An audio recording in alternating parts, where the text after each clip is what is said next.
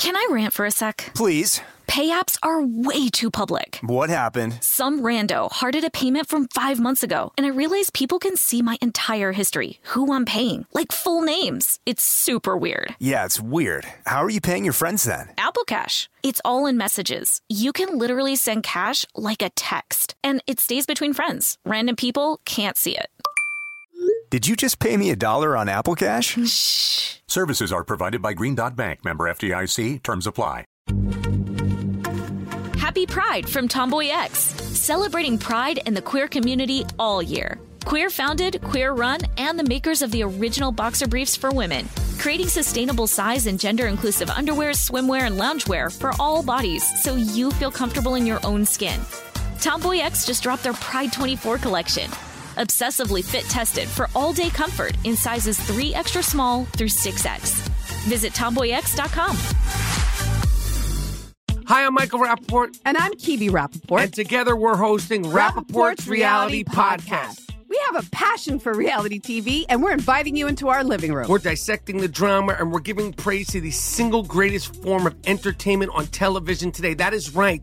Reality TV is the greatest form of entertainment on television today. Listen to Rappaport's Reality with me, Kibi Rappaport. And me, Michael Rappaport, on the iHeartRadio app, Apple Podcast, or wherever you get your podcast. Welcome to Stuff Mom Never Told You from HowStuffWorks.com.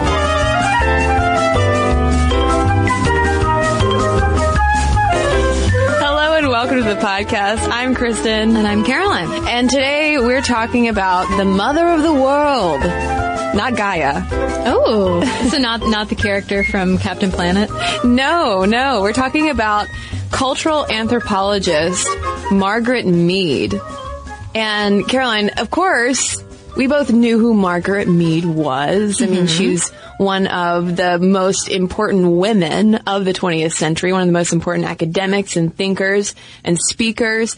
But I didn't know that much about her, you know, and really her impact. Yeah, I had no idea either how far-reaching her impact was, both in terms of sexuality. She focused a lot on sexuality, but also gender roles and the way that Western society maybe doesn't do it right in terms of raising their adolescents. Yeah, and there were and are still academics who raise an eyebrow at her methodology and the way she approached her studies and then applied them to social issues of the time.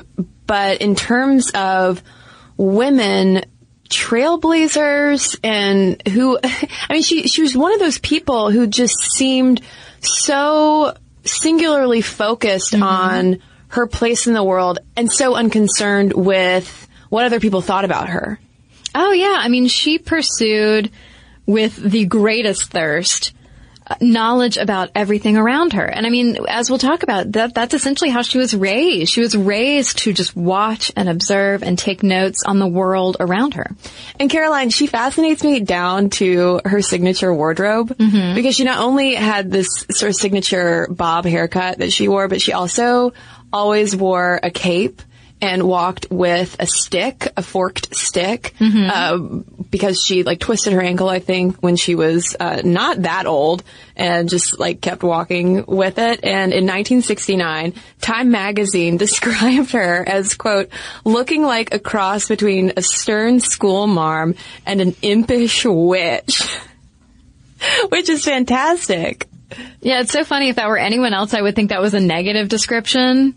But, I mean, I think she's so fantastic, and I don't know what Time meant necessarily with that tone, but she is great, and she had an incredible look to her, which was just as unique as she herself was. And one of her most famous quotes that does reflect her worldview in a lot of ways is very much kindred to Stuff Mom Never Told You's ethos. So she once said, "Never doubt that a small group of thoughtful, committed citizens can change the world." So who was she, though? We mentioned anthropology. So she was, yes, an anthropologist. She was a leading academic of her day, male or female. She did not like being described as a leading female thinker because she was, among the best. And she was an intellectual instigator of the sexual revolution and also second wave feminism. Yeah, and she sought to apply her background and focus in anthropology and social science to solving issues like childhood education and also mental health. Not everybody loved her. There were certainly people who took issue with her from her own time up to now and who have tried very hard to discredit her and her research. But she has contributed a lot to our understanding of other cultures, our understanding that the West is not the best, that different cultures can be equally as great, but just different. Yeah, and looking back at everything that she did, especially in the second half of her life, she just comes across as so endlessly curious, constantly absorbing new knowledge and then spreading it back out into the world. So the New York Times noted in her obituary that the American Natural History Museum once listed her specialties as, quote, education and culture, relationships between character structure and social forms, personality and culture, cultural aspects of problems of nutrition, mental health, family life, ecology, eceistics, transnational relations, national character, cultural change, and culture building. So, not much. Not much. Just a cursory knowledge of a couple things. Yeah, well, I love it because in descriptions of her, it's often mentioned just how often she lectured. She would deliver a ton of lectures every year, and they were always on wildly different topics. And there was even a quirky note, I think, was it in her New York Times obituary, that she delivered so many lectures so often and was also just so well versed in so many diverse topics that she might show up at like a men's luncheon or something and talk about the sexual habits of a certain culture. She would get some of her topics mixed up just because she was like, I'm on a train or a plane to some other city now. Oh, yeah. She delivered the sexuality talk to like a clergy group and got it mixed up. But she would even lecture on like very esoteric subjects about the particular linguistics of this small cultural group in the South Pacific. But she could go on and on and on and was very engaging. Yeah, somebody was saying that, they raised a hand and asked a question about this one group's use of a certain type of nut in their diet. And she talked about it at such length that you would have thought that that was her main academic focus in life. TLDR, I'm jealous of Margaret Mead's brain. I know. Period. And she was also astoundingly prolific. She wrote over 20 books, co-authored even more, and some of the titles include 1928's Coming of Age in Samoa, which is probably her most famous book. She also wrote in 1935 Sex and Temperament in Three Primitive Societies, which we'll talk about more. She also wrote in 1949 Male and Female, a study of the sexes in a changing world, which Betty Friedan would have a thing or two to say about. And then in 1972, her autobiography was Blackberry Winter. Yeah, so poetic. But she herself was very poetic. Some of the first writing that she published was literally poetry. She could do it all. And so much of that is because of her incredible background. Well, and Caroline, speaking of poetry, I think it's time to let our listeners know about where she came from. So, in West Philadelphia in 1901. There were some Quaker parents having some fun. And that's all we've got, listeners, but we got really excited when we realized that we could do the Fresh Prince theme for just the first half line of her bio. Yeah, so she literally was born in Philadelphia to Quaker parents. And side note, I might go back to this after we get out of the studio and really try to flesh it out. So listeners, if you'd like me to do some old school women's history raps. Oh, they do. Let us know. I can hear them screaming. Yes.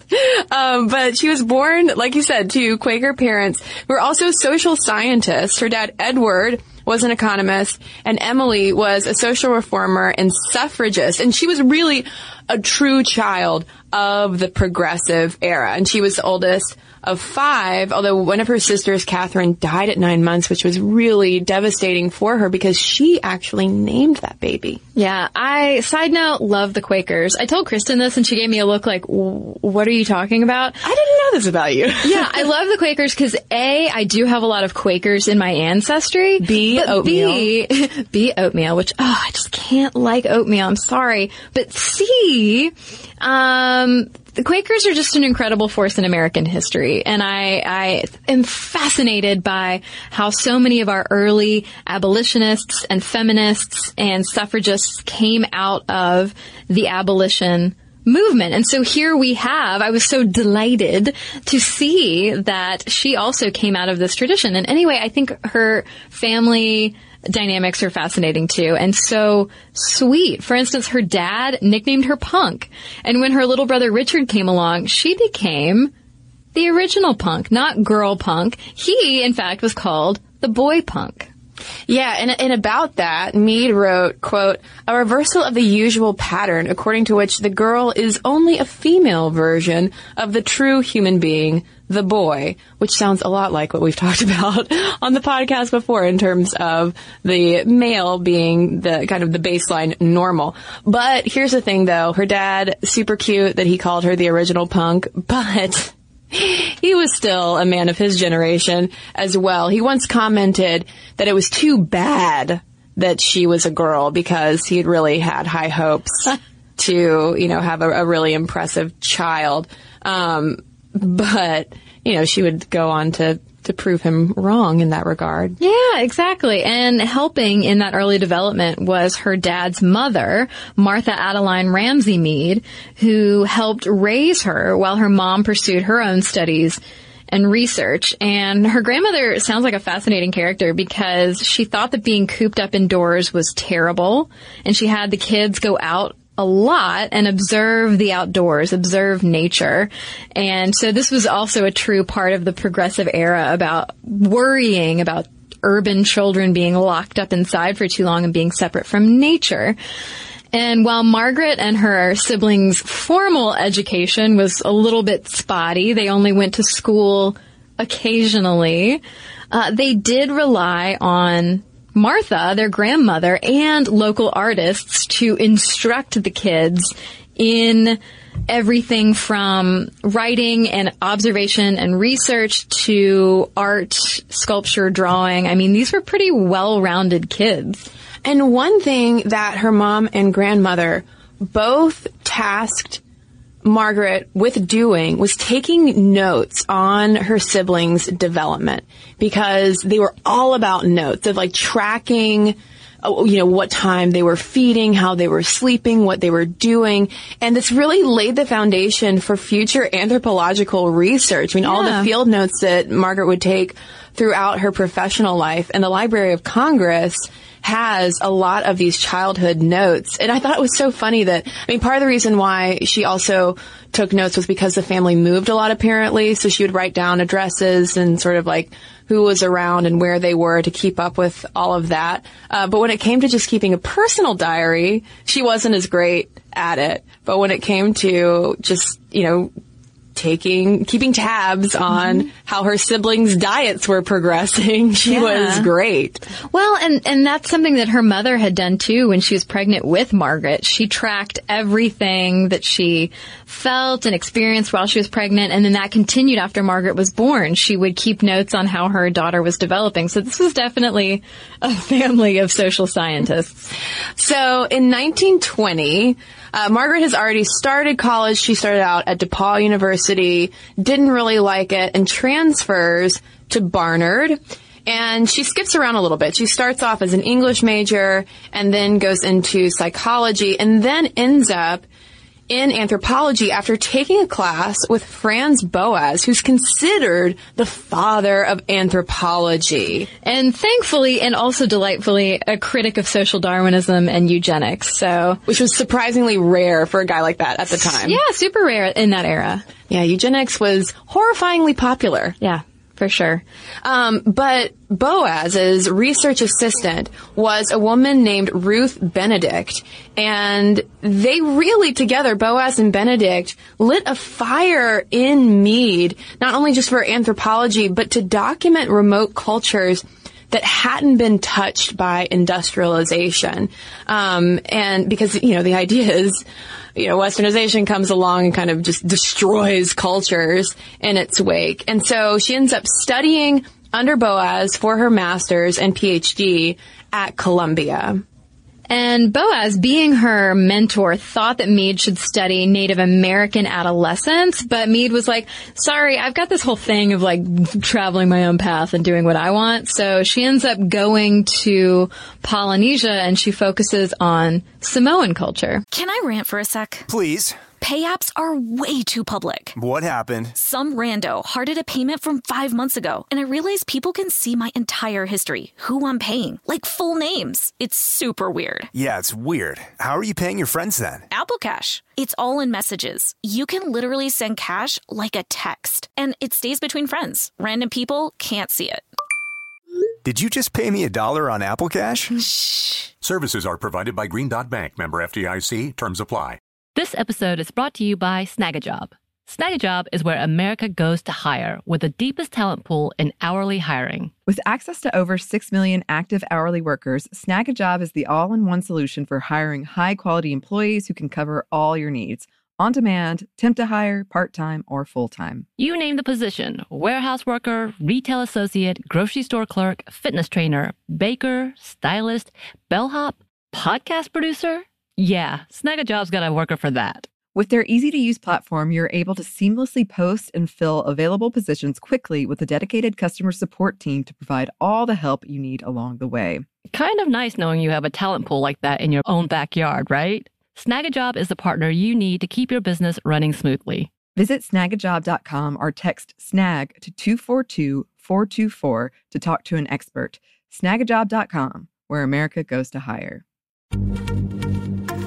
Happy Pride from Tomboy X, celebrating pride and the queer community all year. Queer founded, queer run, and the makers of the original boxer briefs for women, creating sustainable size and gender inclusive underwear, swimwear, and loungewear for all bodies so you feel comfortable in your own skin.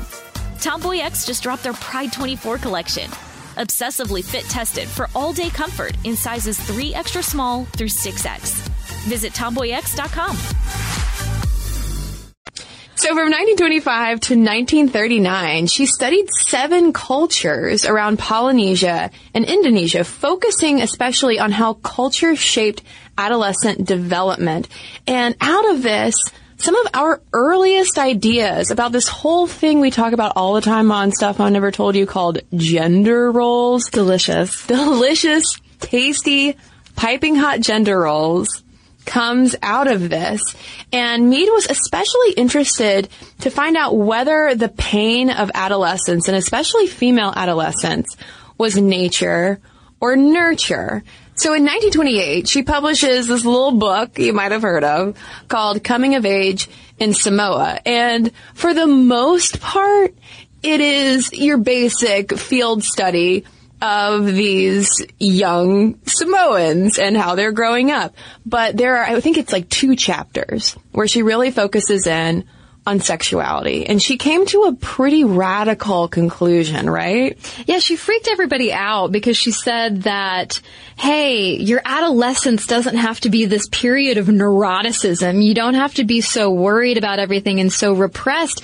And she says that, look at these Samoan girls. They're having a great time in adolescence and they're not dealing with the neuroticism of American youth because they're not as bound to restrictive gender roles as American girls are, but also the idea that premarital sex and extramarital sex wasn't a huge deal. Adolescents were permitted to experiment, so to speak, but not so much experimenting and getting freaky, just allowing themselves to explore their developing sexuality. Yeah, without that risk of slut shaming. And she really painted that idea of exploration versus repression as a part of healthy development. And this book was hugely popular and really put her on the map. But, as we'll get into a little bit later, the fanfare wouldn't always be so favorable. But she continues her work. I mean, this book, Coming of Age in Samoa, was more of the layman's guide to this. She would also come back and write a more academic take on the whole experience. I mean, she's continually traveling and doing this field research. So in 1935, for instance, she really begins digging into nature versus nurture when it comes to gender roles and temperament for what would become the book Sex and Temperament, which was based on field studies in Papua New Guinea. Yeah, and in her work, she broke ground by separating the ideas of biological sex from culturally constructed gender differences. So drawing that line between, hey, gender is almost inflicted on us, whereas sex is the more biological component. And you can see the groundwork being laid of her cultural determinism that would attract criticism because she really, really, really clung on to this idea and promoted this idea that it's not so much innate differences between men and women, but rather culture's role in shaping these gender roles that separate us. Right. One of the big things that she points out is like, hey, when you look at different cultures and you see that in one culture, men are responsible for this thing. In another culture, the woman is responsible for the thing. But in the culture where the man's responsible for it, that thing, whatever it is viewed more highly because the man is doing it. And she said that that's the kind of thing that she found to be true across cultures, not necessarily the actual gender roles that were being filled. So like whether it was the hunting or the cooking or the protecting of the village or whatever, it was the simple fact that when a man does it, it does tend to be more highly valued. Yeah, and in doing so, she's also laying the groundwork for second wave feminism, not to get ahead of ourselves. But I mean, think about this. This is going on and coming out in the popular press in the 1930s, you know? Like, I mean, I can only imagine the reception at the time of someone suggesting this in the United States when gender roles were still just so very restricted. Yeah, because this is also the same time that Indiana Jones is going about doing his thing, you know? And so I bet he probably wasn't necessarily on board with everything she had to say. Do you think they ever crossed paths? I don't know. I mean, maybe. I feel like he was more in, like, Germany and the Middle East. Well, speaking of Germany, so World War II happens. Like, by this point, though, World War II, she's already gone to Bali and lived there with her third husband, and they completed this massive visual anthropological collection of over 35,000 photos and film strips, which was unprecedented at the time. But because of World War II, access to the South Pacific is closed off. So Meade and Ruth Benedict, that former research assistant of Franz Boas, found the Institute for Intercultural Studies. And it's also around this time that her fieldwork in those distant cultures begins tapering off. And this is also a point to note that we are going through her biography with a broad brush just because she did so much. But with World War II, her focus and her work really does shift more stateside. Yeah, and so after the war, she does return to Manus Island in Papua New Guinea to study the impact of people's exposure to the wider world thanks to warfare. And this trip ends up informing her beliefs in culture-shaping societal ills like racism and environmental mistreatment. And it ultimately prompts her famous quote that Kristen said about never doubting that a small group of thoughtful, committed citizens can change the world. And in this case, it's for better or for worse. So in addition to founding the Institute for Intercultural Studies and being a university lecturer, she also became a curator for the American Natural History Museum and a very busy public speaker, like we mentioned earlier.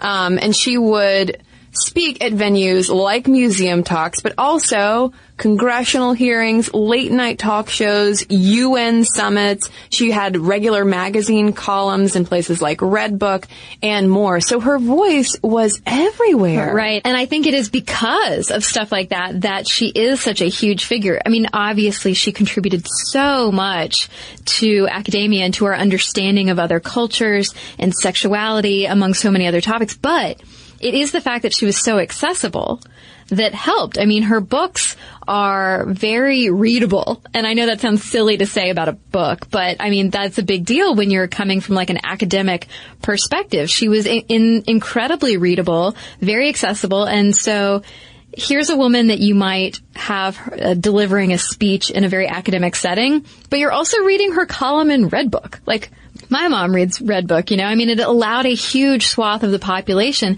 to become familiar with her and her ideas. Right, because in a lot of ways, her field studies really fostered what would become activism. Mm-hmm. In 1976, though, she died from cancer, and she was posthumously awarded the Presidential Medal of Freedom in 1978, among so many other accolades that she would garner over the years. She was also elected president of the American Association for the Advancement of Science, which was a huge deal because I want to say she was only the second woman to ever be in that position. And also during her tenure, she did a lot in terms of enacting policies to be more accepting of women and people who were not, straight white men.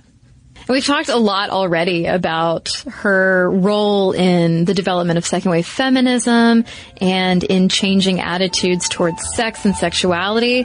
And you better believe that we're going to tell you a lot more about that after a quick break.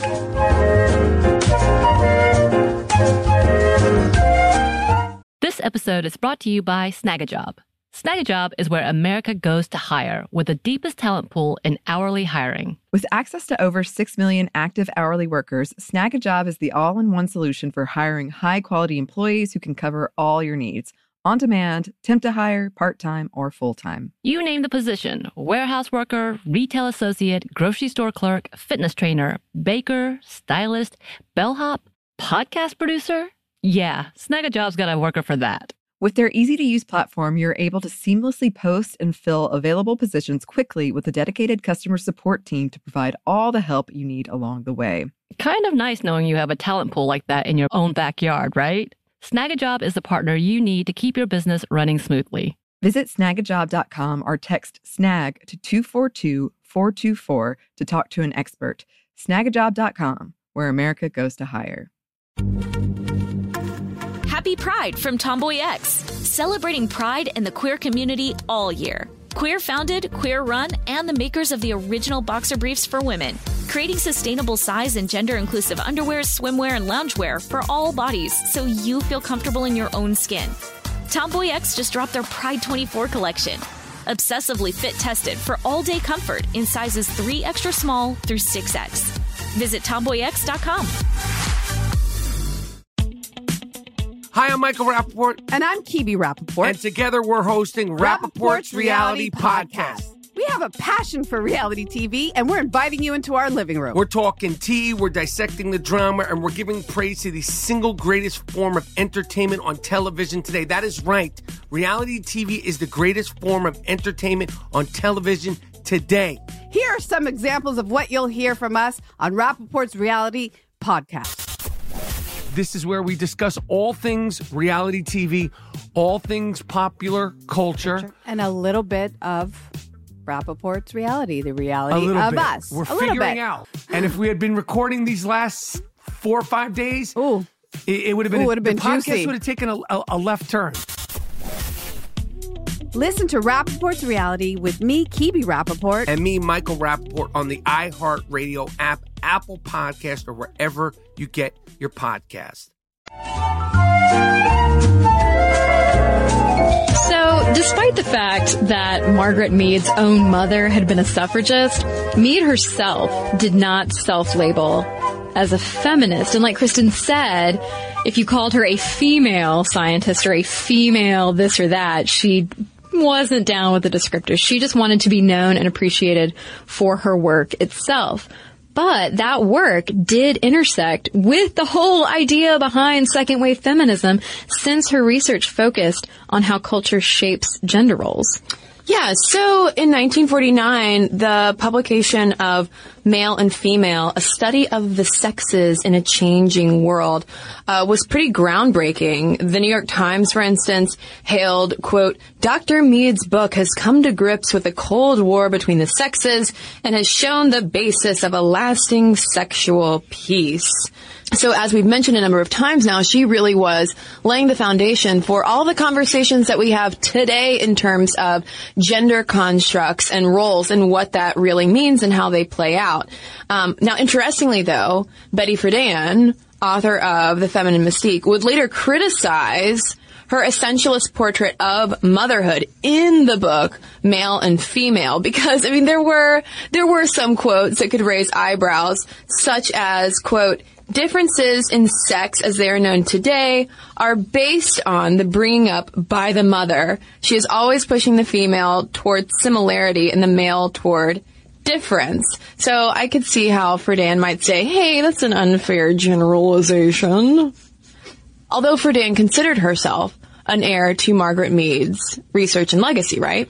Yeah, there was a quote about how she had done her part to further feminism, or she had taken feminism as far as she could, and so Friedan saw herself as the heir to Mead's work, which I think is funny that she's putting that on herself.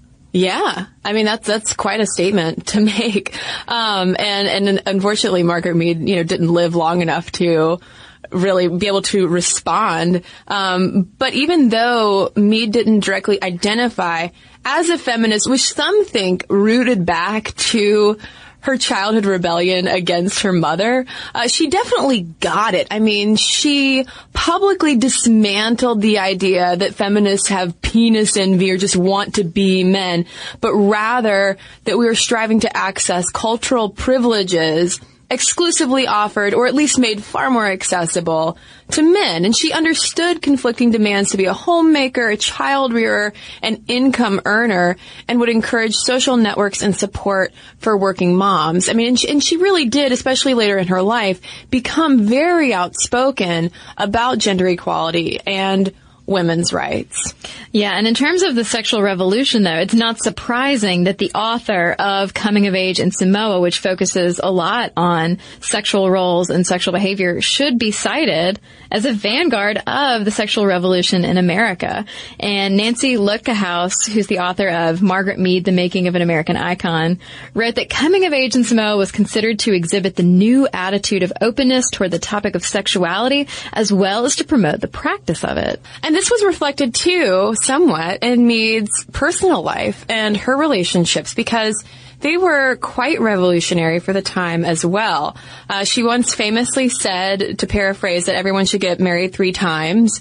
Once for leaving home and basically doing it when you're young. Once to have kids, and once for companionship. And she also once wrote that, quote, one can love several people, and that demonstrative affection has its place in different types of relationships. Yeah, she's got a fascinating, I mean, not to sound like I'm gossiping, but she does have a fascinating background when it comes to her love life, because she had deep and lasting relationships with both men and women.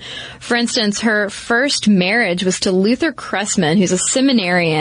They got secretly engaged when she was just 16. They got married when she was 21, but by the time she was 27, they'd gotten divorced. But that wasn't just like one linear story of one person. In between there, she had an affair with this New Zealand man named Rio Fortune, which absolutely sounds like the hero in a romance novel. And their story sounds like one too. She met him on her journey to Samoa. They had an affair while she was still married to Cressman, and then they got married after she divorced him. And then, while she was married to Fortune, while they're out doing field work, they meet this dazzling New Zealand anthropologist named Gregory Bateson, and a love triangle ensues for a while. And then she finally ends up ditching Fortune for Bateson, whom she has her daughter Catherine with. and ultimately divorces 15 years later. But I mean, it really seems like when she talks about Bateson and when you think about their years in Bali together, collecting those tens of thousands of photographs and film, that he was that companion marriage. I mean, she got the kid and the companion in the same union. Yeah, but kind of threading through all of this, all of these loves and marriages, is also relationships with women. I mean, when she was at Barnard, she had several love affairs with other female students, and she ended up spending her golden years with fellow anthropologist Rhoda Metro. But there was one woman in particular who was a constant in her life. That's right. Her academic mentor turned long-term lover was Ruth Benedict, Franz Boas's research assistant. They worked together throughout the years, but there was always this undercurrent of passion. There's a book recently published, To Cherish the Life, Selected Letters of Margaret Mead, that really reveal the intensity of the intimacy between these two women that also spanned both of their marriages. Yeah, one line from one of the letters that really struck me was when Margaret wrote, "And a day like today, when I've worked from dawn to dusk without stopping, I feel very peaceful, and it is such a joy to go to sleep loving you, and waken so." So, anthropologist or not, she remained a poet throughout her life, especially in her passionate love letters to Ruth. Well, and it seemed like they corresponded too about a lot of what she wrote about in terms of sexuality and gender roles and like what all of that meant and the idea of monogamy and restrictiveness, because I mean, it so clearly did not fit with her personal desires and experience. Yeah, and I think it was in a letter that she wrote when she was basically on her way to go marry Rio Fortune. Oh, Rio. Oh, Rio. I was about to start singing that song. Where she basically is talking to Ruth about how silly and almost arbitrary the straight versus gay, heterosexual versus homosexual, man and woman and man distinctions are, and that everyone, she writes, has the capacity to love and be attracted to everyone else, which is something that, definitely was not a common way of thinking at the time. And one thing that didn't come up in what we read about Margaret Mead, although I'm sure it's out there if we look at more in-depth biographies of her, is how her personal life, and especially getting divorced and remarried a number of times like she did, how that, painted or tainted the public's perception of her and her work, because she was one of the only female academics at such a high level and with such, renown. And I wonder if, as is often the case, if her personal life ever, is attempted to be used against her. I don't know. And I mean, before we came in to record, I asked Kristen why she thought that Margaret Mead even bothered getting married. And that's not to say that she wasn't attracted to men and didn't love these men that she married, but if her love for Ruth was so spiritually enriching and deeply overwhelming, I mean, why not just either not marry the men or live with Ruth or something? And I don't have the answer to that. Well, I think it's partially too because it seems like she could be in love with multiple people at the same time too, so it was never just a question of a singular love for her. Now, certainly, though, we should note that her relationships with women would not have been in the public eye because, those letters written to Ruth weren't publicly released until 2001. Yeah. So that wouldn't have caused any scandal at the time. But what did cause a scandal was, some consternation about her research methods, accusations of her fitting results to suit her hypotheses, inserting herself too much in her subjects' lives, and really just being a cultural determinist to a fault. Yeah, and a lot of people then, and some now, take issue with her spelling out how different cultures' ways of doing things could apply to Western society, too. there was basically the finger wagging of like, no, you just need to observe and make your notes and write your book, and then don't extrapolate any of those things. Don't basically write the Atlantic think piece about your own book, Margaret. Well, it reminded me of the, criticisms of quote-unquote activist judges. Mm-hmm. I mean, she was very much an activist academic. Mm-hmm. Yeah, and one of her biggest, sort of ugliest critics was New Zealand-born anthropologist Derek Freeman. And he was so, just determined to discredit her to the point where she even met up with him in 1964 to talk about some of his concerns around her methodology and results. But he was so determined to sort of tear her down and show her to be a fraud that his books about her sort of overtook Mead's own contributions to anthropology. People started to take what Freeman wrote as gospel.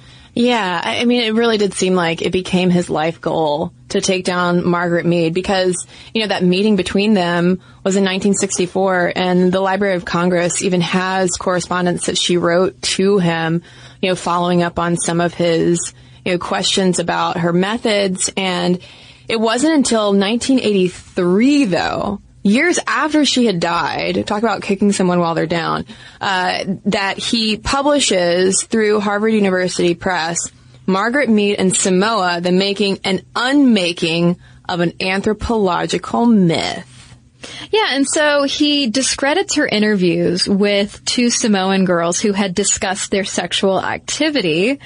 And Freeman basically said, you were duped, these girls were pulling your leg, they were just teasing. But the way that he pursued his research was to have one of these women's sons, who was a staunch Christian, interview his now Christian mother in order to, supposedly, quote-unquote, correct Mead's blasphemous and awfully and terribly controversially sexy interviews with his mom. It was too sexy, Mother. Too sexy. It was simply too sexy. Well, that was the thing. He told his mom that the purpose of the interview was to, correct this major insult that was manifest in that book. So, more recently, UC Boulder anthropologist Paul Shankman painstakingly reviewed Mead's notes and Derek Freeman's research and righted the record in 2009's The Trashing of Margaret Mead, Anatomy of an Anthropological Controversy. And also, he published a follow-up 2011 analysis that only provided more evidence in favor of Mead. Yeah, so basically he points out that this Freeman guy had interviewed entirely different groups of people from entirely different villages in Samoa, and points out like, hey, it's not like the same village culture in each place. Like, everybody's different. So interviewing different people 20 years later isn't going to produce the same results that Margaret Mead found necessarily, especially if you're interviewing an entirely different village. He also points out that Freeman used to contact universities and demand that they revoke his opponent's PhDs. So this guy just sounds like a modern day, troll. But he was so successful. Yeah, he really was. Harvard University Press. Yeah, for sure. And so what Shankman uncovered is what Mead really drew on for her conclusions for her book. Yeah, so it was based on interviews with 25 adolescent girls, of whom over 40% were sexually active. Now, what is true, as a piece in The Atlantic talks about, is how in coming of age in Samoa, Mead definitely downplays some of the uglier aspects of Samoan sexuality and kind of paints it to be like, oh, it's all healthy exploration. Let's not mention things like rape or physical punishment if you violate sexual norms, et cetera, et cetera.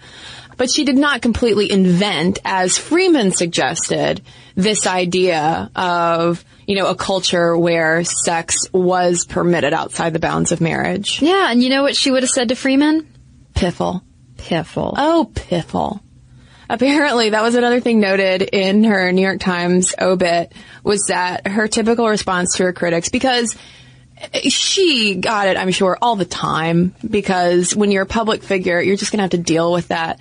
And just imagine if she lived today, having to deal with Twitter. My gosh. She would probably just have an Autobot set up with Piffle to read, to respond. Can we do that? We probably can, Caroline. But that would be her usual response of just Piffle, whatever, just brushed it off. She was very Jay-Z about it. Well, I'm so grateful that Shankman uncovered this stuff about Freeman, because we were really sort of in a dangerous period, teetering on believing that all of this stuff that Freeman said was true. That so many people used his words as proof that Margaret Mead was just some hack. Yeah, I mean, coming of age is by no means a perfect text. Mm-hmm. And in a lot of ways is outdated in anthropology classes today. But I mean, trying to smear her entire legacy was certainly a bridge too far. Yeah, and so I was fascinated to read Margaret Mead's history, especially the way that her own personal life and love and feelings might have influenced her view on the entire world. Yeah, or vice versa. I'm just curious to know, almost in the same kind of nature and nurture kind of way, what came first? All of this research and discovery about, the role that cultural constructs play in sex norms and things like that, or just her being the original punk. Yeah. So let us know all of your thoughts. Barnard grads, are you super pumped about one of your most notable women? momstuff@howstuffworks.com is our email address. You can also tweet us at momstuffpodcast or message us on Facebook. And I bet we have some messages from the Freeman camp coming our way. But we have some letters to read to you when we come right back from a quick break. I can admit it. The last thing I want to do after I get off work is wait in line at the grocery store, take all of that stuff home, carry it up the steps to my apartment, and cook a complicated meal. It's all I can do to just get in my stretchy pants once I get home. And plus, it's expensive and unhealthy to get takeout. So what is the right solution? I have to tell you, the right solution is Blue Apron. Blue Apron delivers farm-fresh ingredients and step-by-step recipes to your home, allowing you to create healthy, handcrafted meals without going to the grocery store. For less than $10 a meal, Blue Apron sends you fresh ingredients, perfectly proportioned, making cooking healthy meals really easy and fun. No trips to the store and no waste from all those unused ingredients. Plus, you'll learn to cook with specialty ingredients that are normally hard to find. That's right, Caroline. Blue Apron is perfect for date night, cooking with friends, and they even offer family plans with kid-friendly ingredients. Each balanced meal is 500 to 700 calories per serving, and so tasty you'd never know. Cooking takes about half an hour, shipping is flexible and free, and the menus are always new. You'll never get the same meal twice. So this week on Blue Apron's menu, how does pad keema with chicken sound? Or if you're a vegetarian, some eggplant parmesan and gomiti with fresh tomato sauce. I'm hungry already. So check out this week's menu and get your first 2 meals free by going to blueapron.com/momstuff. Mine and Caroline's treat. Really, the first 2 meals are on stuff Mom never told you when you go to blueapron.com/momstuff.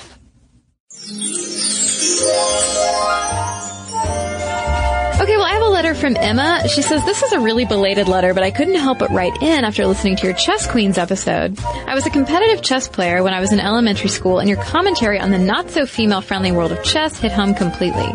I never participated in any ladies-only chess tournaments, perhaps because I wouldn't have had anyone to play against. I was lucky to have 1 or 2 other girls competing in the same tournament as me, both when I competed at the kids and adult levels. The boys were often very annoyed to be matched against me, and one even went to my dad before a match and asked if he should take it easy on me. Learning chess was such a father-daughter bonding activity for me and my dad. I think he was proud to have a daughter involved and kicking boys' butts at such a male-dominated game, and I think his guidance and support throughout all of it played a huge role in me becoming the feminist I am today. I think wading through the world of competitive chess was my first crash course in sexism and taught me how to fight for what I wanted despite what people assumed I was or was not capable of because I was a girl. I think a lot of what led me to quit was the culture of the game, and I'm certain it keeps a lot of interested and talented women out of it. I'm so glad you covered this topic. I wish I'd heard more women talking about the game when I was in my chess-playing, budding feminist days. My dad and I are looking forward to discussing your podcast the next time we see each other. Well, thanks, Emma. So I've got a letter here from Lucia, who wrote, "Today at work, I saw the Facebook post about period pride, and I got super excited. I'm from Argentina, and I didn't know about this trend of being more open about your period in the U.S. I work in IT in a huge telecommunications company, so you might imagine most of my coworkers are guys. In addition to that, I work the 12 to 9 shift, and after 6, I'm the only woman in the office. After that hour, work is pretty quiet, so we talk and make jokes a lot. I have this really macho coworker who has a lot of opinions about women and also says awful things. For instance, he's surprised when I'm interested in gaming, programming, and once saw me holding a book and said, 'Lucia with a book? That's weird.' Once we were talking about YouTube channels, and one of my coworkers said, 'You should start one, you're funny.' And this guy replied, 'What would she talk about?' And as a joke, I started doing this bit where I'm hosting a YouTube channel about periods. So now, every once in a while we do a fake YouTube video, and I even have an opening where I say, 'Hi, I'm Lucia, and today we're talking about periods.' And one of the guys hums a jingle from a panty liner commercial. Anyway, I thought it was a funny story, and after hearing your podcast, maybe I'll launch an actual channel with subtitles so you can enjoy it. Thanks for all the great podcasting, and have a wonderful week." And yes, please do that. And when you launch it, send us a link, because I want to, A, to hear that jingle, and B, to see your fake period show, because that is a fantastic idea. So thanks to everybody who's written in to us. momstuff@howstuffworks.com is where you can send us your letters, and for links to all of our social media, as well as all of our blogs, videos, and podcasts, including this one with links so you can learn more about Margaret Mead, head on over to StuffMomNeverToldYou.com. For more on this and thousands of other topics, visit HowStuffWorks.com.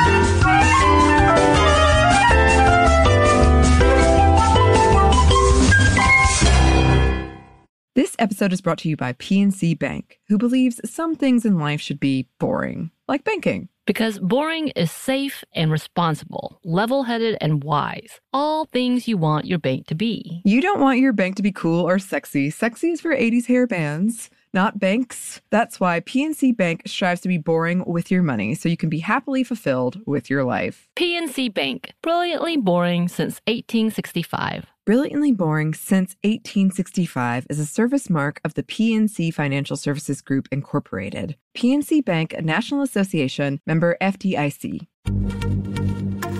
Happy Pride from Tomboy X, celebrating pride in the queer community all year. Queer founded, queer run, and the makers of the original boxer briefs for women, creating sustainable size and gender inclusive underwear, swimwear, and loungewear for all bodies so you feel comfortable in your own skin. Tomboy X just dropped their Pride 24 collection.